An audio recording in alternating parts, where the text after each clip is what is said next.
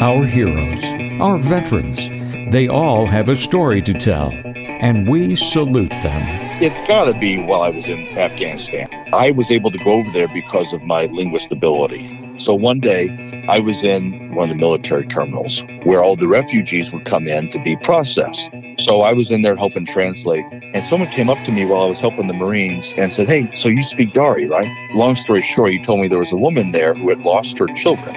She had been separated from them just in the throngs of people at some point outside of the terminal, and she didn't know where they were. Within about 2 or so hours, I'm able to help her find a social worker who had actually booked her children onto a flight to Norway. So they were safe. So at least there's that. And there was a huge sigh of relief on her part. And then I was able to express train, basically, her onto a plane to get with her children into the United States within a few days.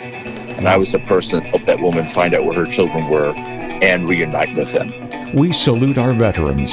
Hear what they have to say at wesalutevets.com.